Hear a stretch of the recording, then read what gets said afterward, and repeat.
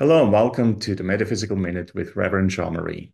Today's topic is to be comforted. Helen Keller once wrote, "What we once enjoyed and deeply loved can never lose, for all that we love deeply becomes a part of us."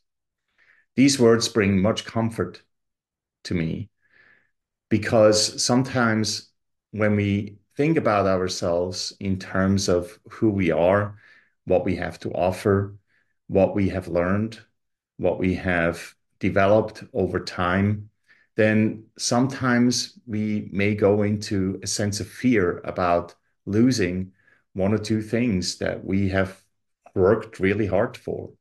But what Helen Keller really is suggesting here is when we have enjoyed ourselves and we have learned to deeply love, then we can really never lose because it is that love that becomes so much part of us that it can never be taken away.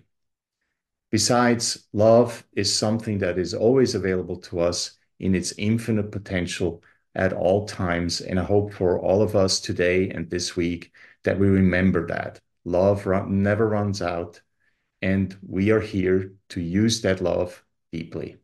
This has been the Metaphysical Minute with Reverend Jean Marie.